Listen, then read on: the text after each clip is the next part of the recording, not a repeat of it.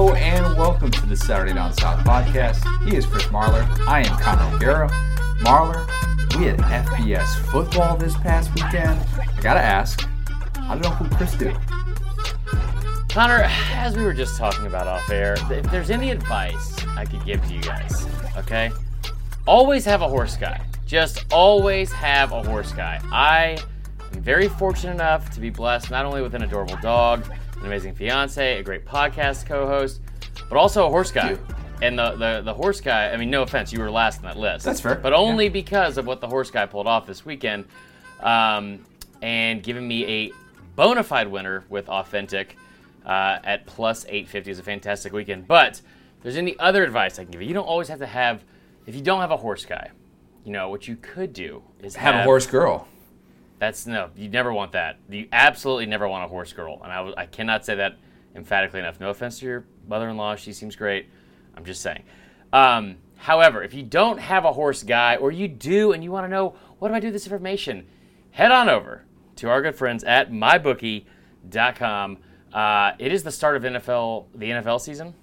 As you said, there's going to be NHL playoffs, NBA playoffs, Major League Baseball's coming in the home stretch. All sorts of stuff to be betting on. And you want to do so with MyBookie. They are offering customers the chance to grab listen to this, Connor, a plus 54 spread on the favored Kansas City Chiefs against the Houston Texans next week. What? Plus 54? I don't feel like the Texans are going to cover that. I'll just say it. The max bet on the promotion is $50, but the offer is essentially the lock of a lifetime and thus free money for customers everywhere if they bet on the game. Okay, go over to MyBookie, use the promo code SDS. They will double your initial deposit. It is fantastic. Make sure I'm going to bet on that, obviously. Plus 54. I thought that was free money. Season. It's free money. Free money. And you know, out of all the things I love, besides Ryan Cabrera songs and Nelly and Tim McGraw duets, free money is probably top 3 on that list. So go to MyBookie today, win yourself some free money, and make sure you use the promo code SDS. We have a lot of nitty-gritty, actual SEC football talk today. For those who have been waiting for some preview type stuff, today is the episode for you. I promise you. We got into a lot of that with our good friend Cole Kubelik, who has been on the sidelines for actual college football games so far and talking about some of the restrictions and all that he's been dealing with. And obviously Cole always has such great insights into what to expect for the SEC season ahead. So it's great to be able to get into all of that with him. We have Crystal Ball Day. Today we are looking at the West in the SEC. We're going to do the East later in the week, but the plan today is to do the West. And I got a feeling we're going to hurt some feelings today. We're going to hurt some feelings. It's going to happen. Okay. I hate to say, you know what?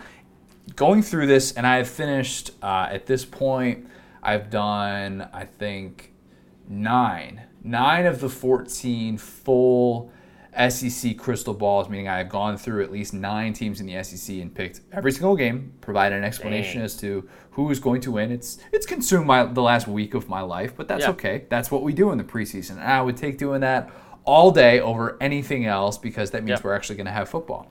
So what I have found in my brief time doing this is, man, there are a lot of records that teams are just going to be, fan bases more specifically, are just going to be flat out upset with. And there's not really anything that can be done in a 10-game conference-only schedule. But just be ready for that now. You know what you should do if you're a fan is just go look at some of the over-unders right now. And that's going to make you feel better because it's not going to make you feel like your team is in the crapper because your final record might suggest that. But your team is going to be fine, I think.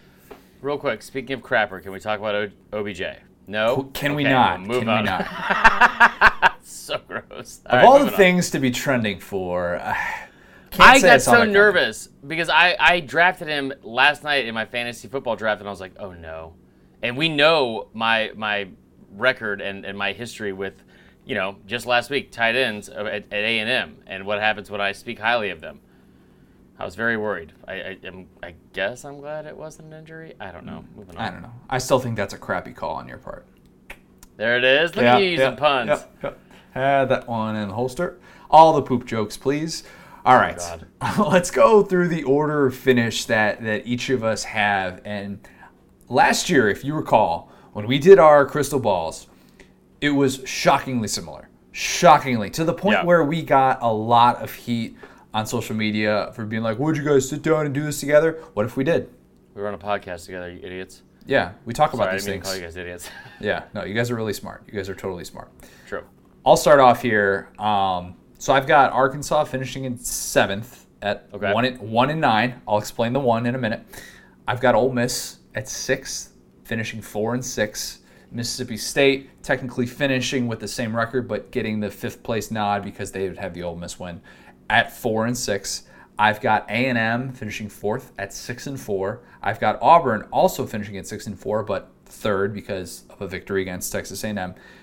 2nd place, I have LSU coming in at 7-3, and then Alabama, 1st place in the West at 9-1. Marley, that was your cue to fire away. I was waiting for you. I want you to get all of your bad takes out of the way first before I come over the top. Okay.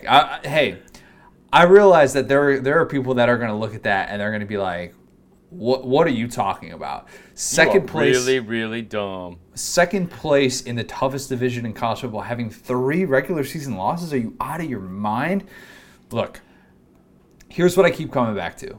This is going to be a year of unpredictable, sort of random upsets in which, as we saw over the weekend with Navy and BYU, if you can take advantage of a team that's dealing with some stuff in quarantine because of guys in quarantine, you're going to be much better for it. Like what we saw from a Navy team that admittedly hadn't been tackling real guys. Like that's the type of stuff that would hurt you. Maybe you're going to have a situation like Tennessee, where I'm not saying Tennessee would have been playing a football game this past weekend with 44 players in quarantine because of contact tracing, but you're going to run into depth issues galore, and there are going to be a lot of upsets. So before we get to some of these upsets and why I think there's going to be some parity within the division, why don't you first reveal kind of where you're leaning in terms of order of finish? I got Mississippi State last. Ooh, that's interesting. Yes, I have Arkansas finishing 6th. Okay. I am. The more I look at this, I am really starting to talk myself into Arkansas and South Carolina being a lot better. A lot better than people are initially thinking. I'm gonna throw that out there now. So that's who I have at 6. At 5, I don't even necessarily like this as much, but I'm gonna put Ole Miss 5. Okay. All right. At 4, I'm gonna put LSU. Wow. 3, I have Auburn. 2, I have Texas A&M, and 1, I have Alabama. I know it's gonna shock a lot of people that last one. That's what I have. That is stunning to be that low on those.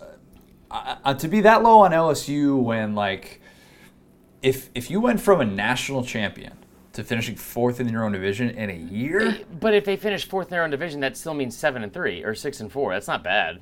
True. Like, I mean, in the SEC West, I get what you're saying, but the SEC West, it's like, how many times have we seen all 7 teams go to a bowl game? How many times have we seen all of them finish above 500 or at 500 or better? I'm definitely low on LSU because of all the things we've talked about on all the other episodes of this podcast. That being said, I mean, you could interchange them maybe with Auburn. You know what? Fine. You know what? We'll switch them with Auburn. They'll finish 3 and Auburn will finish 4. But I do feel like that's going to be almost like a tie. Okay.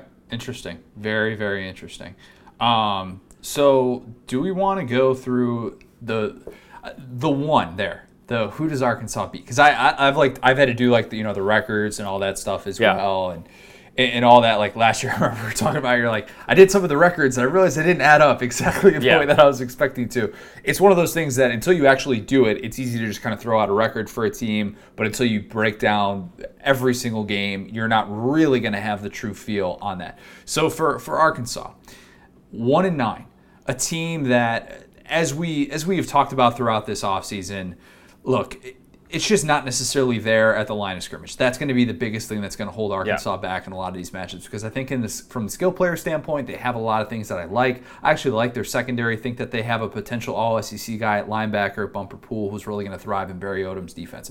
But week 2 against Mississippi State is the upset that I have for Arkansas. Now, you might be thinking to yourself, listen, this was a lopsided affair last year. Mississippi State ran all over Arkansas. Well, you know what Mississippi State's not going to try and do this year? Run all over Arkansas, because that's not what Mike Leach does. And for those who are still trying to come around to like, hey, how much different can this offense possibly be? It's the passing era. They throw the ball a lot. No. Like, Mississippi State's going to throw the ball 50 times a game. Get ready for that. Like, one stat I think I saw in like Phil Steele, like his magazine, was under Moorhead they averaged running the ball 63% of their plays on offense. Mike Leach threw the ball 77% of plays last season. Like, it's not going to be a small change. It's going to be a massive overhaul.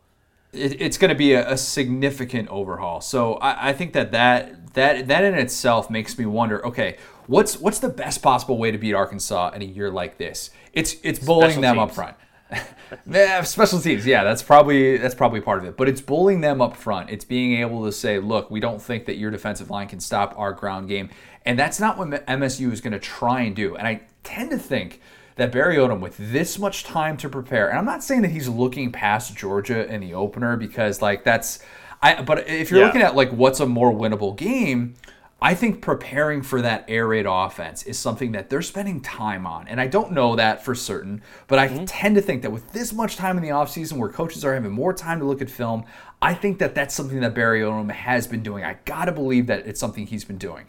And I have questions about that MSU defense as well with Zach Arnett and what it's going to look like with so much turnover on that side of the ball. A group that has had 7 players drafted in the last 2 years. Do not discount that. They have lost so much talent to the NFL. And I wonder what that defense is going to look like even in week 2, when I think that Arkansas is going to want to play a little bit of this keep away. I think Rakeem Boyd is going to have a big day. And if they can just keep the ball on the ground and keep those potential Felipe Franks mistakes, if they can potentially limit those opportunities, then I think Arkansas is going to have an absolute chance to win that game in week 2, and that would be their lone victory of the SEC slate.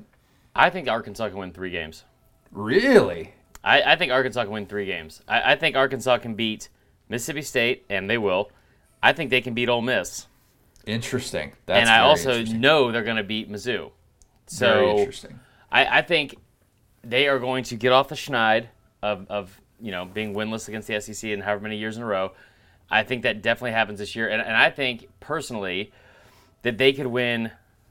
They could possibly win 3 games, and I tell you what, another one that would scare me if I was this like these other 2 teams, A&M and Tennessee, and here's why.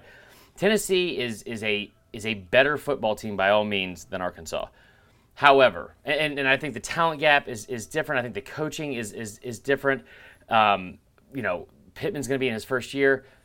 But when you look at it from a coordinator standpoint, and I know a lot of people are really high on Jim Chaney and all that good stuff.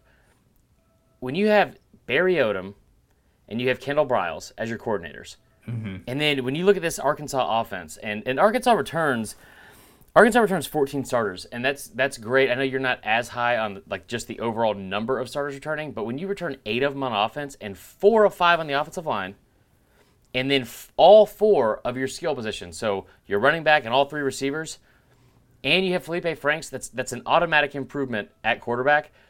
I think this is a team that, like A&M, I know that sounds crazy. I absolutely know that sounds crazy, but A&M has lost 6 of the last 7 games in the regular season coming off a bye week. 6 of their last 7. And A&M is a very good football team and all that.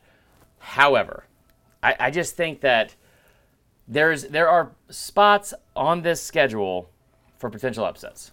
And I think Arkansas is going to find themselves one. I want to dig into more of the upsets and all of that stuff, but we're going to take a quick break, and then we're going to get to the rest of the division. So hold on real quick. If you're listening to this podcast and you haven't given us a 5-star review, first of all, what did we ever do to you? I thought we were friends.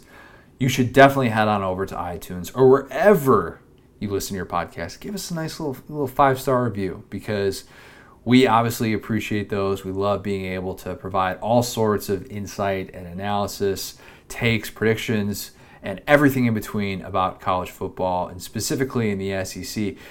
Let's be honest, you're gearing up for the season ahead. Maybe this entire pandemic has made you think, I'm not going to brace for a season, and now you're getting caught up at the last minute. You're listening to podcasts, you're reading stuff like SaturdayDownSouth.com. Might be a nice thing to do to just leave your favorite podcast host a little 5-star review, just a thought. So after you do that, go listen to the rest of this podcast. So the variance for Arkansas is 1 to 3 wins. Let's keep in mind that this is a program that has not won an SEC game since 2017. Let's keep in mind this is a program that has won SEC win in the last 3 years. If they win 3 games, I've said it before, I'll say it again. Sam Pittman's SEC Coach of the Year, and you can't convince me otherwise. Oh, without a doubt, yeah. Without a doubt. No doubt about that. So let's get into some of the other teams here, because I think that if you are looking at the upsets, the potential upsets, and every game that Arkansas wins this year is probably going to be considered an upset. Right. The Arkansas-Mississippi State one is one that I have. I also have already outlined how I think that Georgia is going to be the one team to trip up Alabama in the regular season, so we'll count that as an upset as well. The 4 other upsets that I have involving West teams, big upsets, relatively big upsets, not talking like a point here or there or anything like that.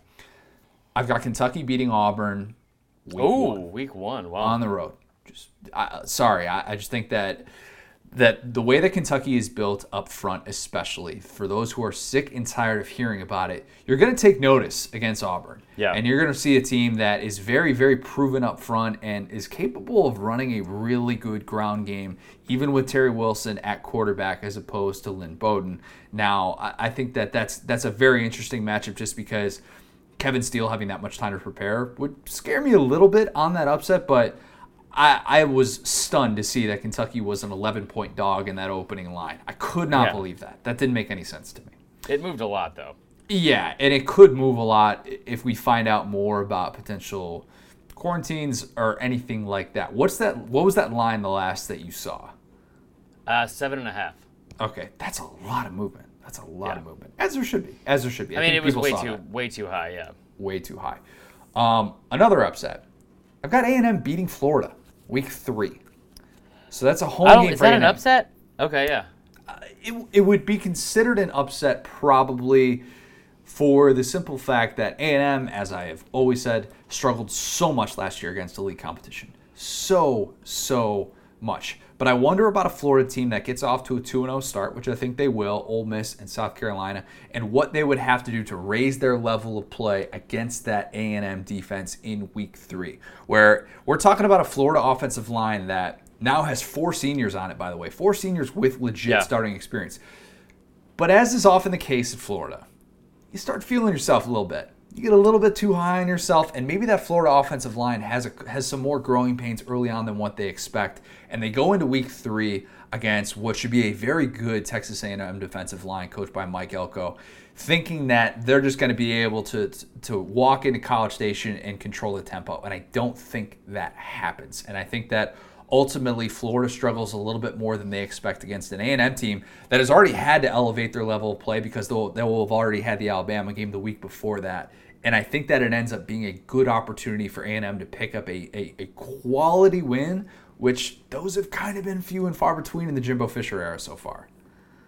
Yeah, no, I like that pick, especially at home. They have not been great against the SEC at home before. I guess last year they still lost to Auburn, still lost to Bama. I'm trying to think of who else is even on that schedule at home. I believe. Actually, I should have. I'll look this up later and make sure I have the stat right. But their record against SEC teams at home, like elite SEC teams especially, not great. Not great at all. I think that's a good pick. Would it even be an upset for them to beat Auburn at the end of the season? I don't know how that would be viewed. In terms of like preseason forecasting, I don't think that's a crazy thought because We have questions about this Auburn defense. That was something that we Right. talked to Cole about. We still need to see how this Chad Morris offense is going to work, if this offensive line that has 4 new starters is going to gel, if Bo Nix can take that next step. There are a lot more questions about Auburn than A&M, in my opinion, at this point. And that's for someone who's been pretty low on A&M and some of the preseason hype because of the schedule. But I think that's perfectly fair at this point to predict something like that. And I think that home and road, I mean, in a year like this, it's going to matter less than ever, just Right. because you're having reduced crowds. What's Starkville going to sound like with limited cowbells? What's Jordan Yeah. Hare going to sound like when you don't have an entire packed house ready to go for a big time rivalry game? I don't know. I mean, it'll be like the fourth quarter in an Alabama game is what this is going to feel like for a decent portion Fair. of the season. So I think that that's something to keep in mind as we talk about these games, and usual lopsided spreads might not be as lopsided because it might feel a little bit more like a neutral site game, at least at Right. times. So one of my upsets, I think, South Carolina beating Auburn. Okay. Auburn will be coming off their first 3 games, which is Kentucky, Georgia, and Arkansas. Carolina will be coming off of Vanderbilt, but like when you look at the front half of that schedule with Tennessee, Florida, Vandy, Auburn, LSU, that's kind of as close as a must-win game as you can get for Will Muschamp early in the season. They get him at home. I don't think South Carolina's ever beaten Auburn. I think they're 0-6 all time against Auburn. But it always seems relatively close. It always seems relatively close. But I think that is a spot where when you look at Auburn's schedule, I don't think Auburn beats A&M going to the end of the year. Like I really look toward to the end of the year this year, and I almost said Ole Miss and Ole Miss like beating LSU because I think that's a little bit far fetched. But when you look at the end of the season for some of these teams that really don't have a lot or anything to play for, we don't know how the season's going to shape up. We don't know how the bowl season's going to shape up, and how much some teams are just going to want to get to the end of the year. I'm not picking Ole Miss over LSU, by the way. That makes I do one of think us. a spot like South Carolina over Auburn makes a lot of sense, especially early in the season like that. This guy is Are you picking? Ole Miss Oh my god! to beat LSU, and I'm going to explain this. Okay. Because I'm not like all in on year one of Lane Kiffin era. Yeah. I have said that I think Ole Miss is going to have the worst defense in the SEC. I do. I truly do. I question those hires. You hate DJ Durkin. It's not just a DJ Durkin thing. It's Chris Partridge, who was coaching high school football 6 years ago. There's this belief that, in my opinion, that for LSU this year, so much of this is going to come down to that Alabama game. Correct? Mm-hmm. I mean, fair or not. We're talking about the regular season finale, which is important to remember in a year like this, a year which we've already seen guys opting out, a year in which eligibility does not count. Could there potentially be a rash of LSU players who aren't playing if the division is already decided and if they don't have playoff aspirations? I wonder about that. I wonder about an Ole Miss offense that late in the year where they're finally figuring out their identity, if Lane just decides, you know what, I'm going to throw everything out there. I'm going to empty the entire bag of tricks. LSU potentially coming off of a game against A&M, a game which, by the way, I think LSU is going to beat A&M. And I think that an emotional game like that, a game in which they usually end the season with that, and if LSU doesn't necessarily have a national championship to play for or anything like that, that's a potential upset spot for sure. And I think that defending that team, Ole Miss, for 60 minutes is not going to be ideal, no matter who starts a quarterback for them. I do wonder about how that's going to look and the variety of looks that Lane is going to provide with 2 young, capable backs in Jerry Neely and Snoop Connor. And I think that this offense is going to be more difficult to defend than maybe I'm even giving it credit for at this point. So that's one of those random upsets that I'm penciling in right now, saying it would not surprise me at all to see Ole Miss beat a team like LSU when we're questioning what they're playing for. Well, and there's also the case to be made for the fact that we talk about this all the time going into a season, and two big stats that always seem to, because there's no telling what's really going to happen, from the preseason to the actual season, and nobody's ever perfect in these predictions or anything like that. But there's 2 stats I feel like that people do kind of hone in on that really do seem to continuously come up and help with with being somewhat correct, and that is turnover margin. Things that are close and swung one way in your favor the year before, and might not necessarily do that again. So like close wins. We saw it a couple years ago with South Carolina when they had, I believe it was 7 or 6 games or something like that. They won by 7 points or less, something like that. 2017. And then we saw how that changed obviously over the year following and the year after that. This season, you look at a team like A&M. A&M was last in the SEC in turnover margin, -6, last. Also returning 4 or 5 offensive linemen. That's one of the reasons I'm high on them. When you look at Ole Miss, and I think this is why some people are high on them. I know Mike, our coworker, came on last week and said he didn't think they're going to win a single game. I thought that was a little bit outlandish. When you look at this Ole Miss team, they had 5 losses by 8 points or less last year. 5. They lost SEC games by an average of 4.5 points last year. That's insane. And I'm not trying to say this as like a homer, but you factor in the losses to LSU, factor in the losses to Alabama, and then still have that average. That's crazy. I mean, that's insane.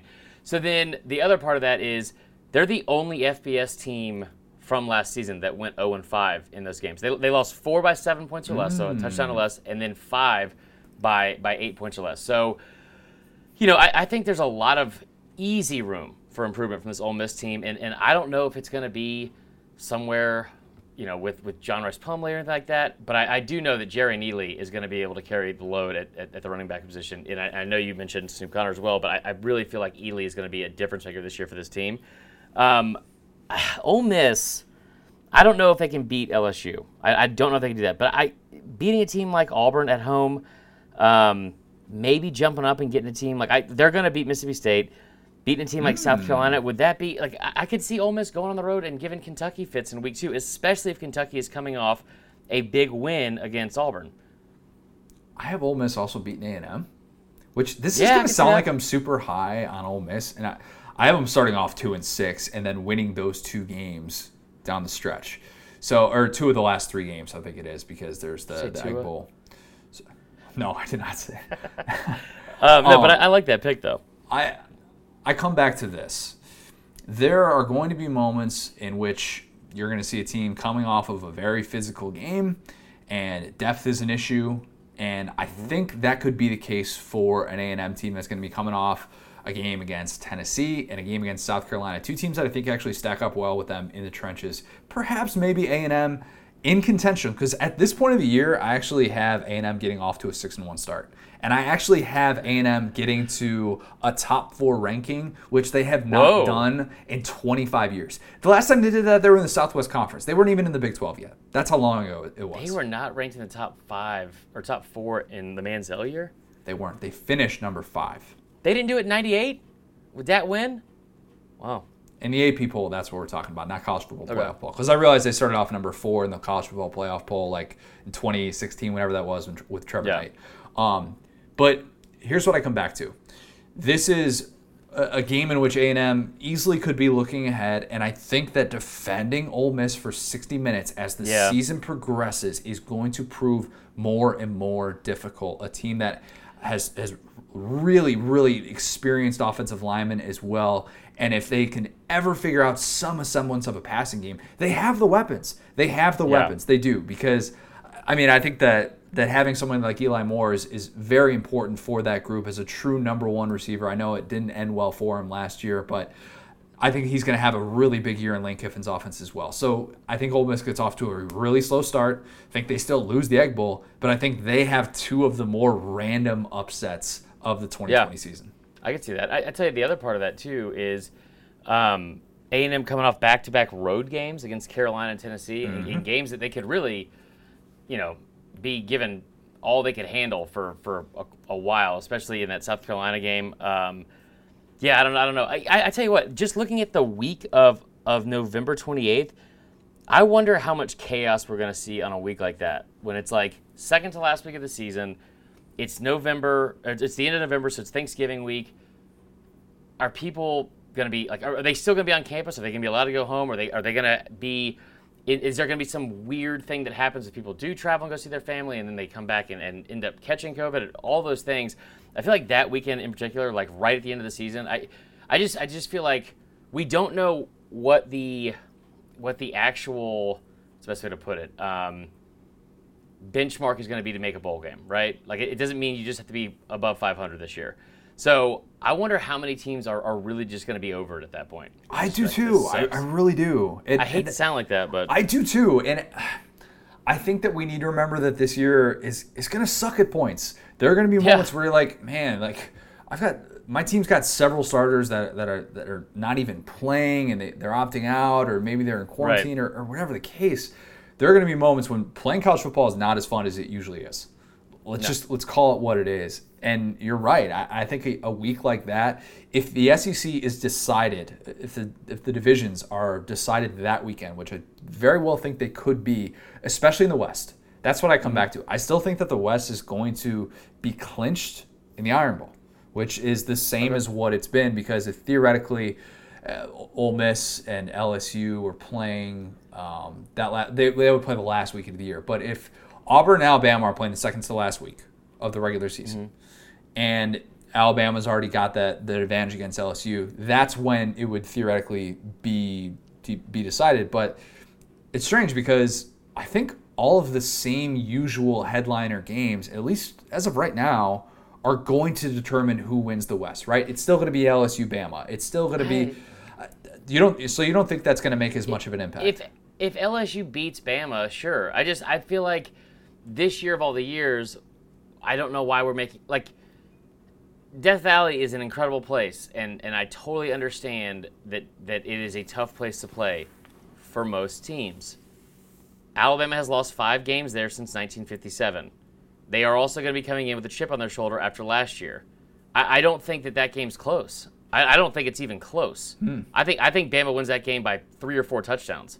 Interesting. That will be like they will have an extra chip on their shoulder also at home against Auburn, but you're going to see like a vintage Saban team that's going to come out there and absolutely punch that team in the mouth over and over and over again.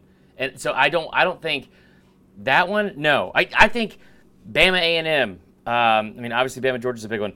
Bama A&M, maybe Bama Auburn. I think games like that are gonna be Bama Tennessee are gonna be a much bigger factor. Here's why I say that I think it'll be a bigger factor, because with these current projections that I have, where I have LSU at 7-3, Bama at 9-1, right?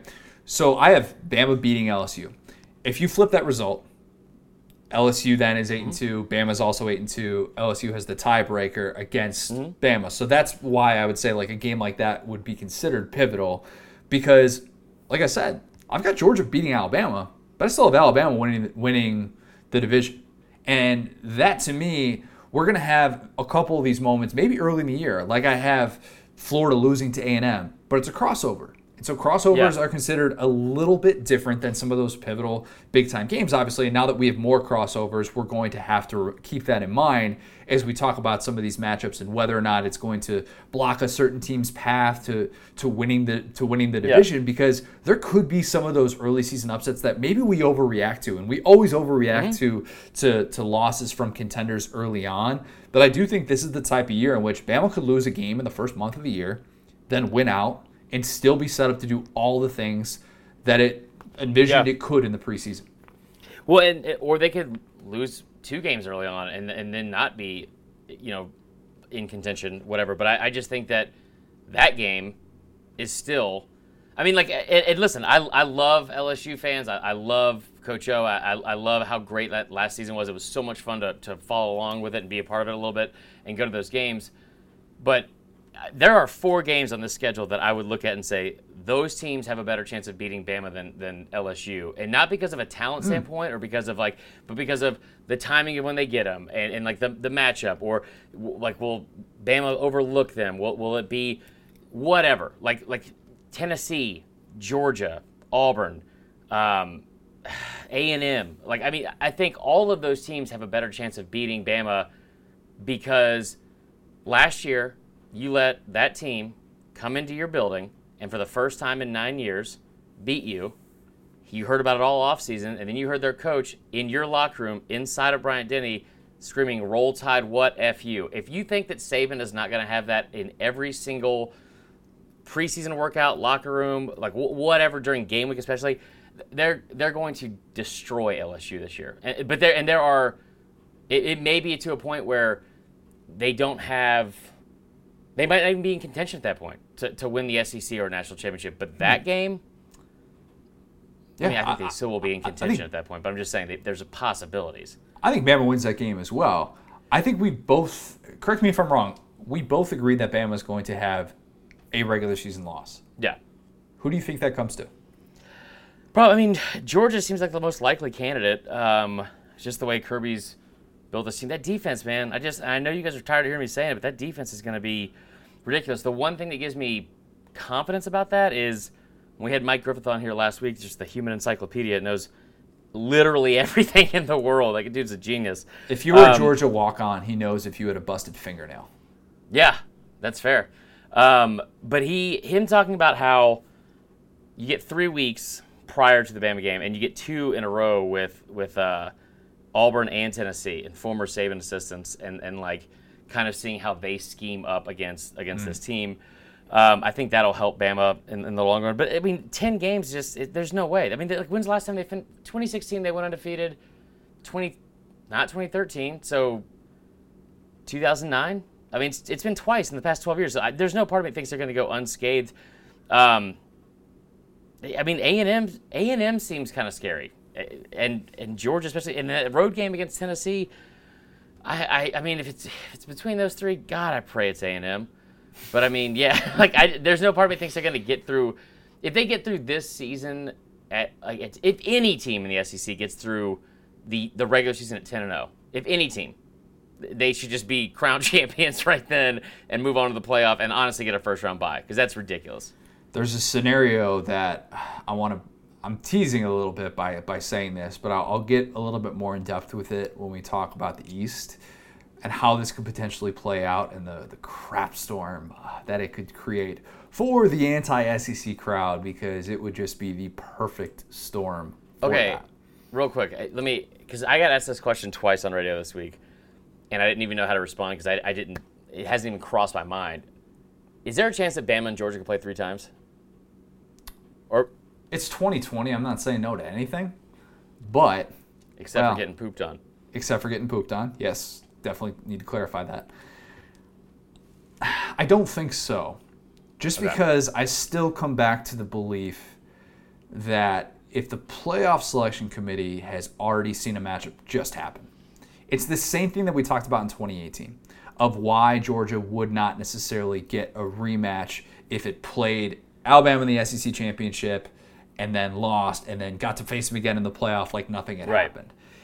I think subconsciously, whether that's 100% fair or not, I think that would be taken into account just from wanting to see this another matchup if you already saw this sort of play out with everything on the line. Mm-hmm. So I would tend to say no, but I don't know. I mean, playoff scenarios are going to be so weird to break down because I truly think that throughout the entire season, we're going to be talking about whatever projection that we're talking about 2 SEC teams in there. And we're going to be talking about teams with a loss in there. There could be teams with multiple losses that going into conference championship weekend, we're like, yeah, we feel pretty good about that team making the playoff. I think it's just going to be one of those years.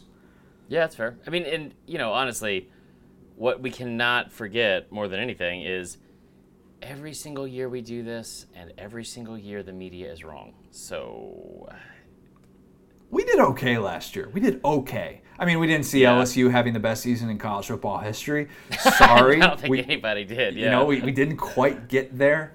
But at the same time, I went back and I looked at our crystal balls from last year, and all things considered, not bad. Not bad. It wasn't that crazy of a year in terms of like preseason expectations relative to final results. Yeah. But at the same time, like these things are a crapshoot this year. They really, really are, because we're assuming that all these teams are going to be as close to healthy as possible, at least based on the information that we know. And we make these predictions now.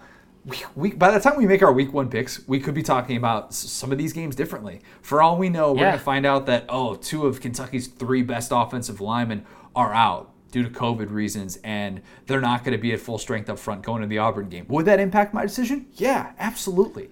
The trick is, at least for me, and this is just peel behind the onion and brutally honest, The trick is to not fall into the trap that I have definitely fallen into before, where you find something like a little nugget that piques your interest, and then you start like unwrapping it, and then you're, what's that? I do this all the time. I know exactly. Yeah, and then you're like, then you base everything off that. And you're like, oh my god, Vandy is winning the SEC this year.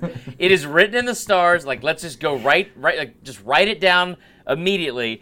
And like, I think one of those things for me that I'm always big on is returning starters, just because I think from an experience standpoint. I've learned that the hard way. That's not always the best way to go about it.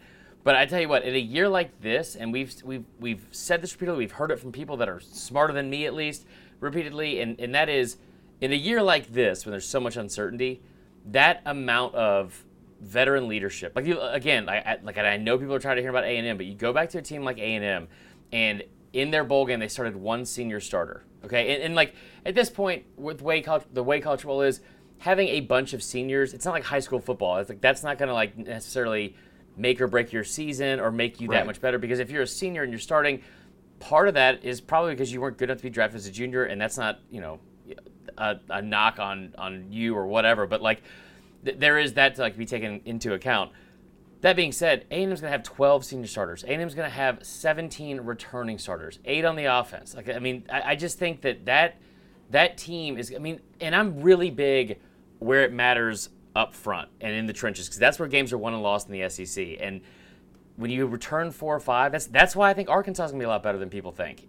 When you return 4 or 5 in the offensive line and the most veteran quarterback in the SEC, like, hate him or not, like with Kellen Mond, or hate him or love him, but like when you're averaging 3,500 yards and 30 touchdowns over the past 2 seasons as a full-time starter, that's, I mean, I feel like in year 3 he's going to turn the corner.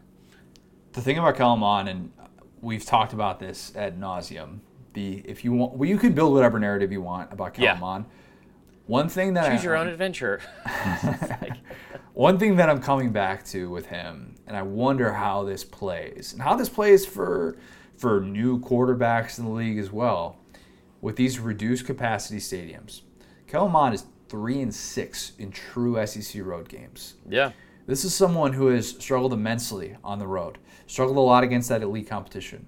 How is that going to impact him when he does have these road games that would usually be in front of 100,000 people that are instead going to be in front of 25,000 people? How is that going to impact someone like him who has seemed really, really dependent on that and dependent on his surroundings being absolutely right in order to succeed?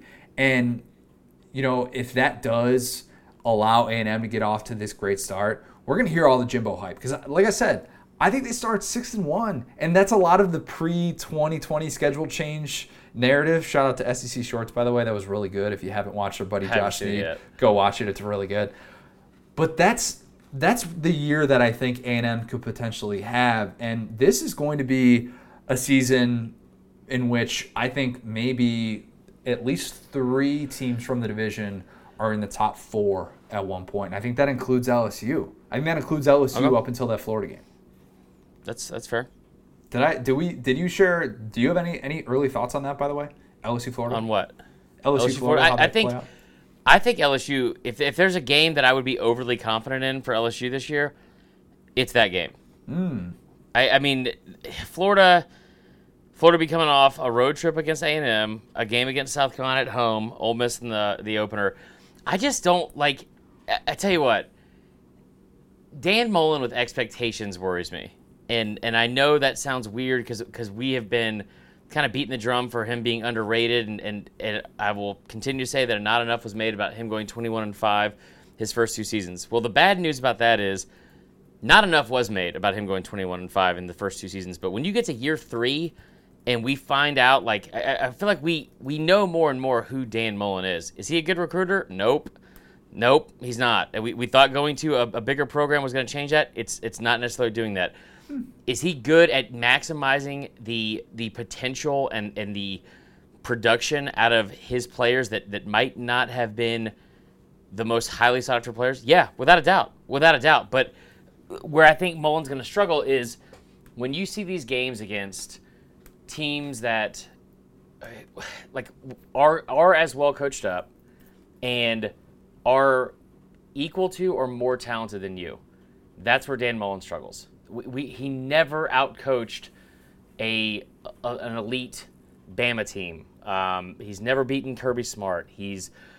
I know that win against Auburn last season in the Swamp was huge, and what he did with Kyle Trask was incredible, right?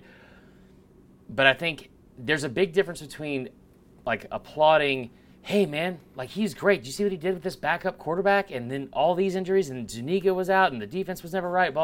All those things. It's a lot different when there aren't excuses built in. When you do have all of those players from day one, and I'm not saying they're all going to finish the season like that, but like the expectations are at an all-time high for Florida.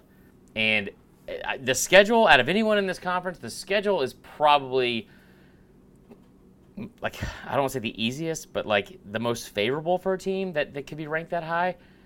I think that Florida is not going to be as good as people initially thought, and I worry because like the expectations, like we said, are at an all-time high. But if they lose something early, like I mean, if Florida loses to A&M and somehow loses to LSU back-to-back, they start out that first 5 games of the season 3-2, and then have to play Georgia, that is not going to be good.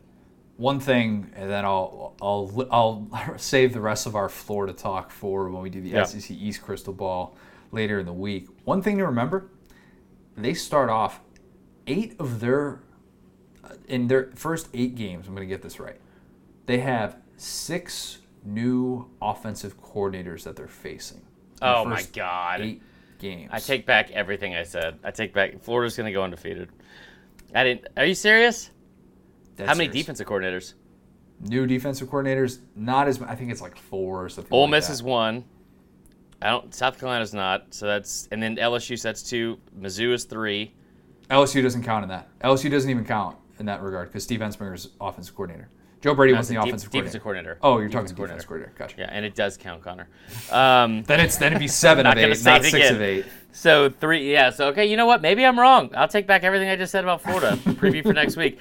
But if you look at for defensive coordinators, which is where I think it matters most, because you know what? And let me just talk myself directly out of what I said, and then talk myself into something new here. But like, Dan Mullen is a great coach, and he will be able to like.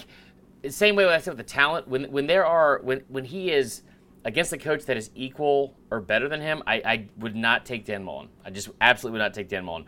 When it's someone that is not as good of a coach as him, I would take Dan Mullen all day. So when you have new defensive coordinators, Ole Miss, LSU, Mizzou. Wait, did Mizzou keep theirs? Kept their defensive coordinator. Okay, so 2. Arkansas is 3. I don't know anything about Vandy. Vandy has new coordinators, both offense and defense. Todd Fitch on offense, and then Derek Mason got rid of his guy. I don't know why I'm blanking on the name of the defensive coordinator at Vandy right now, but yes, they have a defensive coordinator at Vandy. Yeah. So yeah, so 4 of the first 8. Yeah, I mean maybe this is Florida's year. I don't know. Well, what a way to set up our East Crystal Ball that is. I think that we're going to find ourselves second-guessing a lot this year. Oh, yeah. I know myself. That's inevitable. But we're still going to put this out there. We're still going to be on the record for all of these picks. And feel free to actually fill out your own, do your own crystal balls, too, because sometimes you'll get offended about a certain record or something like that, and then you'll actually go through the schedule and you'll be like, okay, no, I kind of see where I fall on this. I didn't even realize I was this high or this low on a specific team. It changes your perspective. It really does. I will also say, too, because we've already gotten so many messages on social media, like on Facebook, and it's like, nope, don't think so, and that's all it'll say. Love that. And so, my response is like, should we change it? Should we take it down, man? So out of all the years, there will be a lot of indecision for sure, but out of all the years where I would apologize and admit that I was wrong, guys, strap in, because 2020 is not going to be one of them. All right? I mean, there are so many built-in excuses that I cannot wait to use. I probably was wrong about Florida already. I thought I was going to get married twice this year, so it's like, we win some, we lose some. So there you go. Before we get to our interview with Cole Kubelik, the good news this weekend, we have a full slate of SEC football coming up not SEC football, Power 5 football. Yeah. That was mean. I'm sorry. We'll bleep that part out. With you? Yeah, that was rude. We have a full slate of Power 5 football with the Big 12 essentially having Cupcake Week or some variants of it. I know Clemson's facing Wake Forest, whatever. I don't want to hear about that. That is a cupcake, yeah. Yeah, I know. But we do have football to watch. We have food to eat. If you don't have a full bottle of Texas Pete in your fridge, I don't even know what you're doing. Allie is so frustrated with me because we're working on budgeting, not just with money, but also with our calories. And there is there's a new thing. We have like a whiteboard of like this calendar for the month or whatever. We had to start making a separate side note on the bottom of it of how many Texas Pete bottles we have, because every time we go to the store and we're going to grill out, I get more Texas Pete. And she's like, Chris, we have 5 bottles of that. That's an accurate count. You 5! You have a problem. Yes. But it's a good problem to have, and I hope you guys have the same problem this year, because it's not a problem, Connor. Okay? It's hurricane season. You got to have all your Texas Pete. Is it hurricane season? It is hurricane season, yeah. Is that a metaphor for that Tulsa game? You trying to tell me who to bet on? I don't joke about natural disasters, man. You know this. Okay. Well, I mean, Twister was a fantastic movie. I'll say that. Regardless of what natural disaster you are facing this season, that sounds awful. Yeah. Go get yourself some Texas Pete. Texas Pete. Sauce like you mean it, guys. We said this last year, and what we want to start doing again, I had so much fun with this because, admittedly, I am so boring when it comes to eating. Connor, I know you are too, because it's just like, you know what? I like what I like. I'm going to just douse all the chicken in Texas Pete and just go from there. All my eggs, same way. If you want some fun recipes for tailgating, home gating, whatever you want to call it this year, go to TexasPete.com. They have tons of recipes. I think we still have some of the videos from the recipes we did last year on the SDS site as well. Check those out, and then send us pictures of your own recipes and what you did on the grill this weekend involving Texas Pete.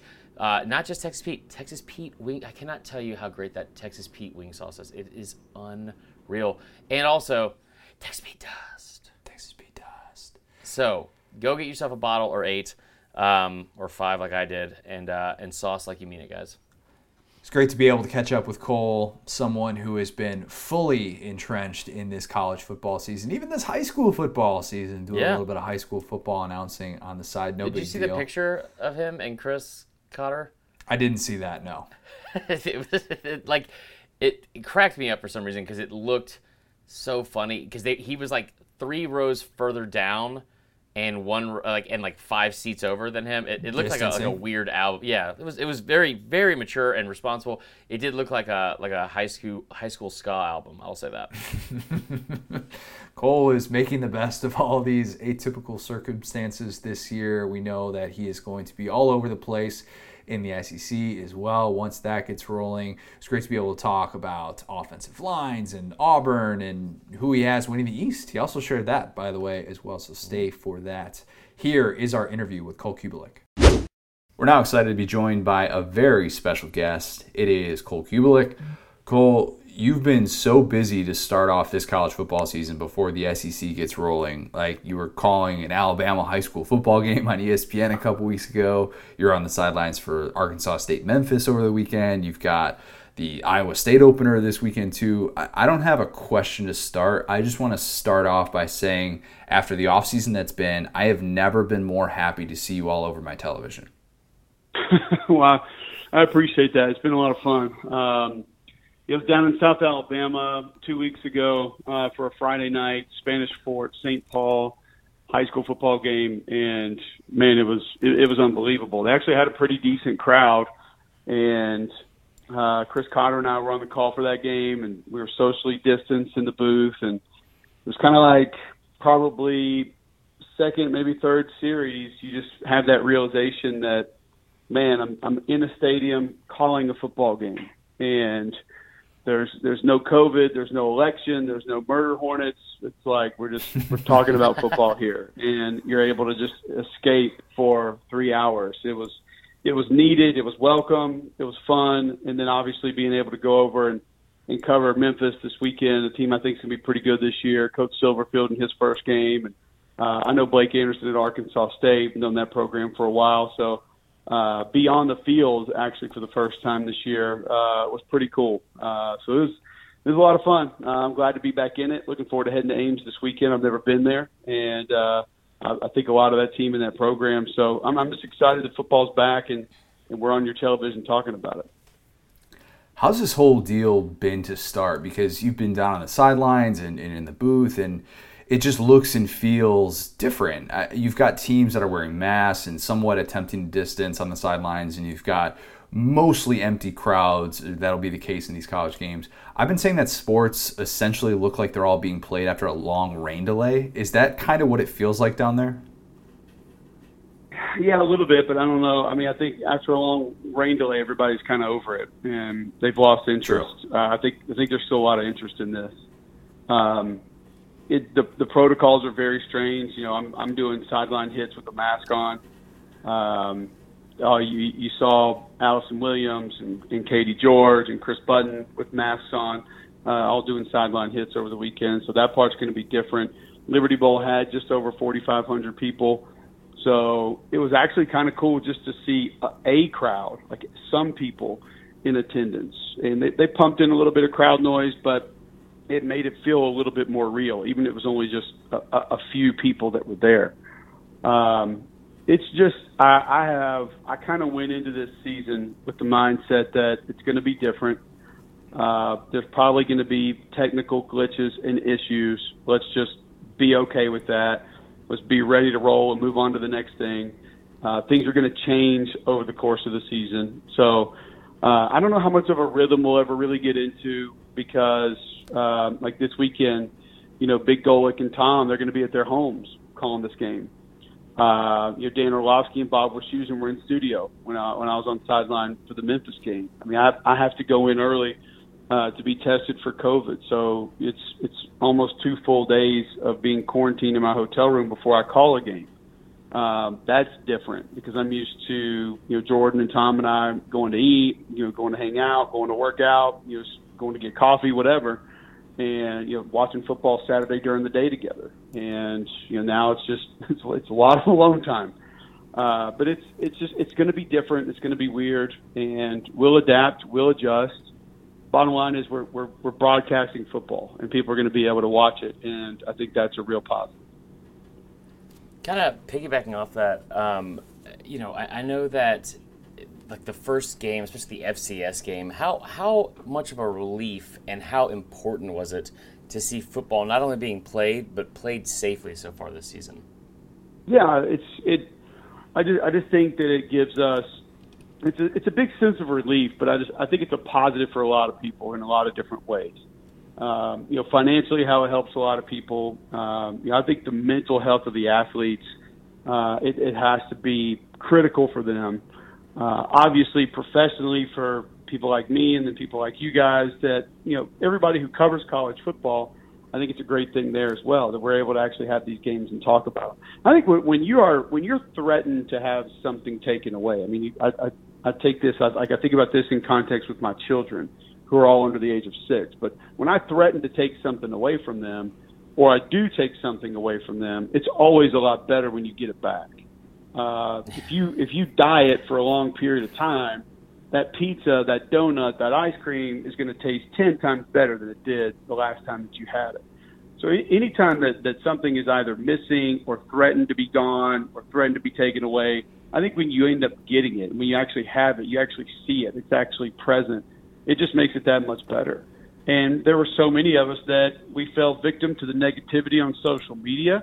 I'm not going to say that there weren't actual facts that put things in doubt because there were.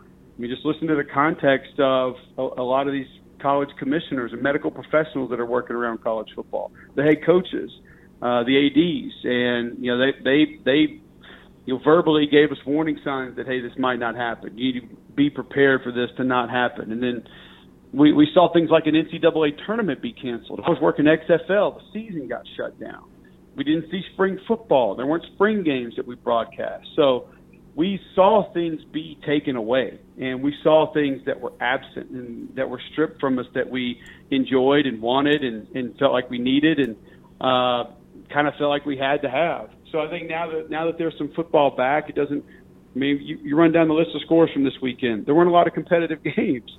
but a lot of people were watching them, and a lot of people were excited about them. So I think that's only going to continue to increase now with Big 12, ACC coming back, and then the SEC will be back. And I think it just shows you that this can be done. And I think it shows you – I think, too, you got to give a lot of credit to the players, to the coaches, to the staffs, because these college football players are not bubbled. And the fact that these players have an understanding of what they need to do, have to do, what's going to have to take place for these games to go on, that's a big credit to them, because there are a lot of temptations around them that could ruin it. But I think they know it. I think they're aware of that. And because of the way they came back, because of some of that doubt that we talked about, that it probably has more meaning for them. And they've been able to go above and beyond in keeping things under control to be able to give us this football season as well. It's a really good point, and I think that it gets lost in the shuffle whenever we see, oh, this school had this outbreak here, and it's just college kids, or just they're all being reckless and they're not taking it seriously. But that is important context to keep in mind throughout this weird season. This weird atmosphere actually feels like it's the administration's fault, guys, that kids are going into bars and making out while they're drinking without masks on. That's the fault of college presidents. Guys, I don't know if you knew that or not, but that's totally their fault. This this weird year where we're not going to be seeing bands and cheerleaders and all the pageantry that's usually associated with college football, I sort of feel like in a way it's teed up perfectly for Tom Hart. And I'm not just saying that because he's been calling Korean baseball to pass the time. If you could, you talked about before how things are going to be different with you, Tom, and Jordan Rogers as to how you guys prep and how you get ready for a specific game. How are you going to be doing things a little bit differently in game, and how is that whole dynamic going to be different with you guys? Obviously, the dynamic will be different because we're not around each other for 24, 48 hours before a game, where I think we have just more FaceTime, more personal interaction to talk about where we want to go with things, how we want to do things. And some of that conversation may actually end up coming out on our broadcasts, which could be good or bad. I think the fact that we've been together 3 years before this it will make things still extremely comfortable. It's still going to be fun. We're still going to keep it light, but there's still going to be a lot of football, and we're still calling football games. So we're not going to get away from talking about the X's and O's. We're not going to get away from telling stories about the players and the teams and the schemes and things of that nature, the coaching staff, obviously. But I think it does open up maybe a different realm of possibilities for us to have fun with one another, to discuss some different things. Jordan living the island life that he's been living for the last few months, and obviously Tom living that KBO life, waking up at 2 a.m. to call games. We will have plenty to discuss, and I can imagine that them not being on site, that they will most likely refer to me and begin to treat me as their errand boy, that they want me to go around and try to discover things and find things and look at things on the field of play because they're not able to actually see them. So the list of demands from those two directed at me, I feel safe assuming that will increase week in, week out if this situation stays where it is. Very good awareness there. Yeah. I think I take that for granted too. The fact that you're going to be on site and they're not going to be, and that in itself is just going to be such a different dynamic. And I'm sure that we're going to have different ways of kind of appreciating a broadcast as the season goes on. But if there's any team that can kind of make all of that work with all the moving pieces, it seems like it is definitely you guys. Your bread and butter, the offensive line. Let's talk a little bit about that, because we sort of assume that Alabama and Georgia are going to be dominant up front, despite the fact that both had some very, very big losses in that area. Pretend that I'm the dude in your mentions who just said, Cole, why are you so in love with Kentucky? They lost Lynn Bowden, and now they're going to be irrelevant. What's your response to someone who comes at you with something like that? So you are a lot of dudes in my mentions, actually, because Twitter will tell you, unless they have some sort of Kentucky-related logo in their profile picture, that there's no way Kentucky could ever be competitive in a game against a team like Auburn. That can't happen. So I would start by telling you that physically, I don't think I know Kentucky can match up with Auburn. And that's not just on the offensive side of the ball. That's on the defensive side of the ball. That's Joshua Pascal. It's Quinn Bohanna. It's Jordan Wright, DeAndre Square, Boogie Watson. That front seven, I think, can not only match up, but could be extremely problematic. You've got 4 new starters on this Auburn offensive line. And number one, we haven't seen this group play together. Number two, a lot of them haven't played at all. And so now you're dealing with an offensive line that hasn't played much football and just missed a spring practice. And I don't really know what to think about some of these fall practices. This is kind of a sidebar, but I figured that these would be pretty easy and that most of these coaches would sort of tiptoe into this fall camp. When we talked to Silverfield, and he's like, man, we leaned on him. Like, we told him, we're going to beat you up, and we felt like we had to. Blake Anderson, same thing. He said, we went pretty hard in camp, and we felt like that was the only way for us to really get ready. And then you hear Ken Niumatalolo and his strategy last night when they played against BYU, and Navy looked like the team that had not hit in practice. So I'm interested to see sort of what the mindset is and what the feel is and what a lot of these teams actually do. But this offensive line for Kentucky is going to be really good. I think Drake Jackson's the best center in the SEC. You throw in Kennard and Young, 2 tackles that have played a lot of football. Luke Fortner's played a lot of football for that Kentucky offensive line. And then I think weapons. And I think that's where most people might allow you to say, yeah, Kentucky's going to have a good D-line, or yeah, Kentucky's got a good O-line. But most people won't allow you to talk about them being legit in the skill position area.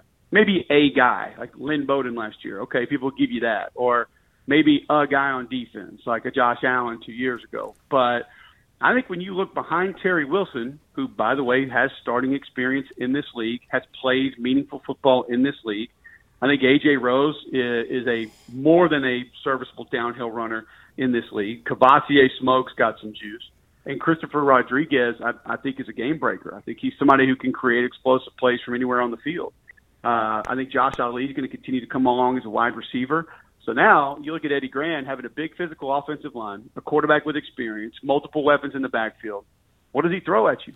Does he come at you with that sort of wishbone read option that they ran last year, the second half of last year after the bye week? Does he go more spread like he was 2 years ago with Terry Wilson? He's going to be able to have a run threat at quarterback, which I think is a huge positive. And then now he's going to be able to lean on you up front, and they're going to have weapons that they can move around and do different things with.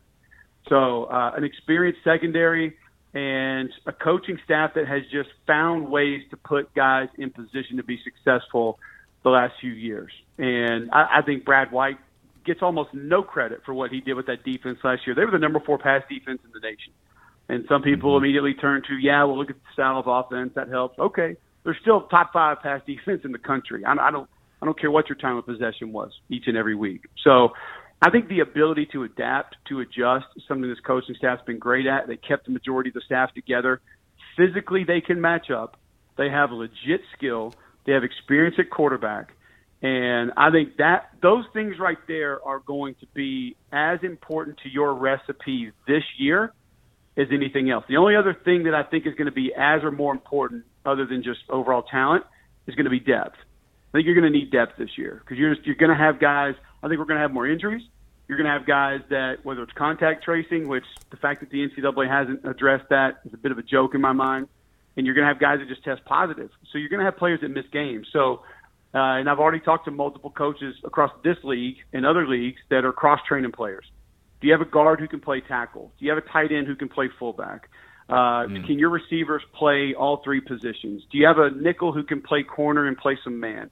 Do you have a defensive end who can bump back to linebacker and play off the ball? Do you have a DN who can bump down and play 3 technique and give you some reps at defensive end? You're going to need guys that have versatility because you're just going to have to find a way to make it work at certain points in time. And I think Kentucky's coaching staff has done that the last few years, and that should give them another advantage heading into this season. I'm super intrigued. Go ahead. Go ahead, Marley.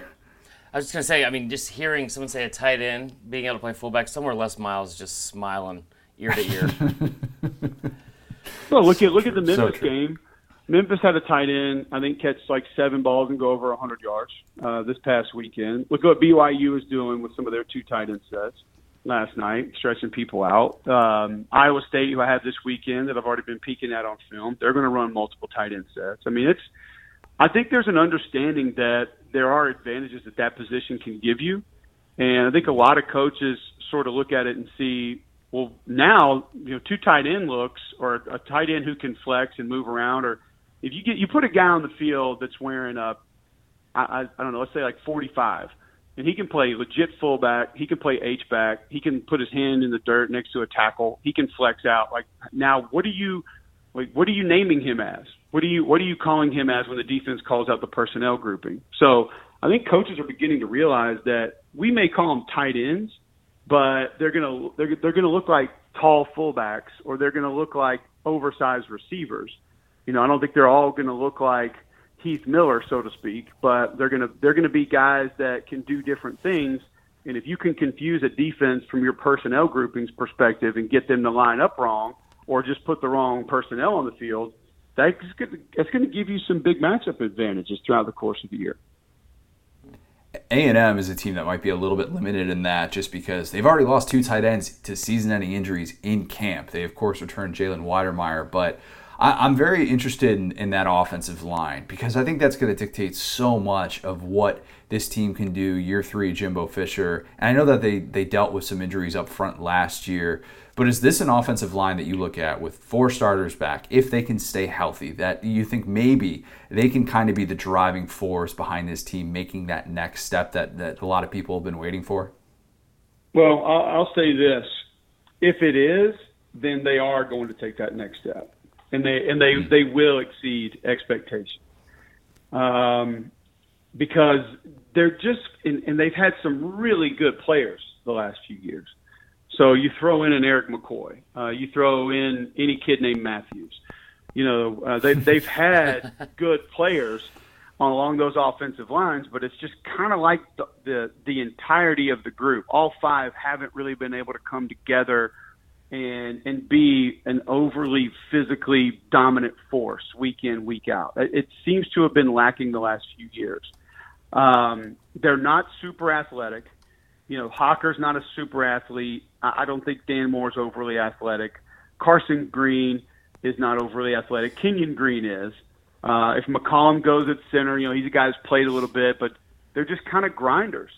And if they can be a group that just has an understanding of what they are, what they need to be, don't bust a lot of assignments, get a hat on a hat, make sure their wherewithal is getting everybody where they need to be from a protection standpoint, or understanding the looks they're getting against the run game. There's enough talent around them to be really good. And I think a lot of it, like you said, sort of starts at that tight end position. And Jimbo's going to use a tight end. It doesn't matter. You look at last year. I mean, he thought Baylor Cupp was going to be their breakout tight end last year, and then he's not able to go, and then of course it ends up being Weidermeyer. So they're going to find guys to use at that spot. But they have enough receivers. They're good enough at running back, and I think they're definitely good enough at quarterback to where if that group just holds their own, if they play like B-minus football, B-level football, then I think that A&M offense can be really good. Because I think the other side of the ball, even though they lost their best corner, I think the other side of the ball has got some playmakers that are waiting to bust out. They're not necessarily household names yet, but have a chance to be this fall. But I think that's probably the deciding factor for this football team in general is the offensive line, because I think Isaiah Spiller is really good. Do I think he is a Darren McFadden, Noshawn Marino type SEC back? No, I don't think he's that explosive. But he can be really good, and he can definitely be good enough. And they got some guys behind him who I think can help. Plenty of receivers, a quarterback that's a dual threat that you can draw up some stuff to utilize his legs that can keep a defense off balance. I mean, they should be really tough to defend. But the offensive line seems to be the area at times that has sort of let them down the last few years. If that group continues to come on and they play above their head, then all of a sudden I do think A&M could again be one of those teams that we're talking about that exceeds expectations. The problem is we all got really excited about A&M because we looked at the schedule. And It was legitimately one of these slow climbs. It's like, do you want to go run hills on, the super steep hill, or would you rather, run a longer hill that's, a slower ascent? We're all going to take the slower ascent. None of us want to go straight up. Well, there was a nice little ascent that A&M was looking at until, October 17th against Auburn, but then they get South Carolina in a bye week, and then Ole Miss and Vandy. and they play the last two, and you're like, well, hell, if you could just split Bama and LSU, you might end up 11-1 looking at the playoffs. And now it's kind of like, oh, Bama week 2, then Florida. We've still got LSU, Auburn, and Tennessee on there. Like it doesn't look the same anymore. Now all of a sudden you look at it and say, 7-3 looks pretty good against that deal, where double-digit wins looked very realistic before. So I think being competitive with and holding up against Alabama is of the utmost importance for A&M this year. And that's kind of been a landmark before, and it just hadn't happened. Now, there's been other years where certain guys have taken over and they've either won or they've been competitive, but I think physically holding up week 2 in that game is going to be critical, because they really do have a chance to pull a lot of confidence from that. They could still allow them to have a really good year. All right, let's talk about a team that's very near and dear to your heart, Cole. Also, it's just a side note. If I had to choose between either one of those hills, it would just be neither of the hills. I want to throw that out there. Yeah, just flat. Mm-hmm. Flat, and then like a brisk walk. Some people might take the steeper hill and just say, like, part of me wants to say, I'll take the steeper hill because I can get it over with. But that's true. Like, I would rather just grind out like a 40-yard hill than have what we would consider an easier, I guess, angle on a 200-yard hill. Like, let me just get it over with. So that's Buns of Anarchy talking right there. Yeah, we're gonna get to that a little bit later as well. For sure. So another unit seems to be vastly underrated this year, Auburn's receiving corps. Seth Williams, a guy that I feel like is not getting near enough love around the SEC and probably around the country, just because of how deep the receiver position is in the SEC. How much of an impact do you think that the receivers at Auburn can have in year 2 of Bo Nix, and will it be something that can hopefully outweigh all of the new starters and turnover they had on the offensive line? Yeah, I mean, this is one first and foremost that I think we had that tight end discussion, and I think whether you go A&M, whether you go Florida, I think Georgia's going to have some tight end use this year. I mean, it seems like a position that's making a bit of a comeback. And if you listen to some of the things that Chad Morris talks about or some of the players talk about, there might actually be a tight end in use in this offense this year. But the reality is, number one, I need to know what the offense is going to look like, how it's going to be managed, who's going to be managed, and who's going to run it. But Seth Williams has every bit of number one wide receiver inside of him. He needs to be healthy week in and week out. Durability is a bit of a concern for him, but we need to see that number one receiver every single week, not every few weeks, or not for one quarter of a game, because he can be that guy, absolutely. And I think the lack of consistency is the reason that he's not talked about with some of the other guys in this league that have been that guy. And then the bottom line, too, is Anthony Schwartz needs more touches. I mean, Anthony Schwartz is a guy that when you go sit in a meeting with the Auburn coaching staff, they should be telling you, hey, we're going to force him 8-10 touches a game. It might be wildcat, we're direct snapping it to him. We know we're going to take 2 deep balls to him per half. He's going to touch it once per drive, whatever it is. Screens, deep balls, wildcat, reverse, jet sweep. He's got to touch the ball, in my opinion, 8 to 10 times a game. And he wasn't that guy last year. And it's not his fault, but there were times that he disappeared. How can he be an impact guy if you're not making sure he touches the football? So I think those two, especially being opposite one another and being able to be utilized in different ways, can absolutely offset each other and definitely help each other be productive. There are some young guys that have sort of been waiting. There's some young guys that I think that coaching staff has sort of been waiting on. We have a little bit of an idea of what some of the youngsters can do, but I do think it was a bit of a juggling act. It's kind of like, okay, Sal Cannella looks like a big red zone threat. We're going to use him. Will Hastings is obviously a guy that knows how to get open. We're going to use him. And be it injury, being it those guys just sort of disappearing, there have been flashes of guys who could be productive, but just not necessarily consistency. And I don't think that's as much on those individuals as it kind of was with Seth Williams that I pointed to a little bit earlier. But you're going to need a number 3. And I'm interested to see sort of who that guy is coming out of camp. But the first 2 that you have, I think, can be as productive as any other 2 in the league. Now, are they going to be drafted as high as the 2 kids at Alabama? No, probably not. But they give you things that not a lot of other guys do. I mean, Seth Williams gives you a big body, physical guy with a giant catch radius that should be able to erase mistakes on a regular basis and just flat out be productive. Schwartz, we talked about with his speed and his playmaking ability, should be someone who opens things up, not just for other receivers, but for the run game, for quarterback runs, for all kind of stuff based on what he's capable of doing. So I think those two are going to have to be productive as this offense takes off, because you've got to assist the offensive line early. And unless Tank Bigsby comes in and is the guy at tailback, I don't know if they have a true dynamic tailback right now. But we have seen Gus Malzahn do more with less at that position. So, I like DJ Williams, and I like Sean Shivers, but I don't think those guys are 25, 30 carry a game backs. So who's going to be the guy that they end up riding for the course of the season? I think that would probably be the next big question after offensive line and after number 3 wide receiver. All right, so I have admittedly not been a believer this offseason in this Auburn defense just being able to reload and be right back where they were a season ago, at least from a statistical standpoint, going into 2020. Tell me why I'm wrong. Tell me why I should be a believer. Well, they're not going to be what they were last year. I can't convince you of that. I can't even pretend that that's going to be real, because you lose legitimately a generational player in Derek Brown. There it is. A guy who you couldn't single him up, was still disruptive when he was doubled, and also moved around a lot. I mean, a lot of people don't really talk about that with Derek Brown, but he lined up over center, he played some nose, he played 3 technique, he went out and played 5 a little bit. So he was somebody who lined up all over the place. And I think his versatility allowed Marlon to be more of an edge player and use his physicality out there, which gave them some mismatches also. Those 2 guys being gone, you don't have 2 other guys like that. And now you have a guy who you thought maybe could come in and sort of be that guy, or be one of those guys, or be similar to those guys, who's opted out.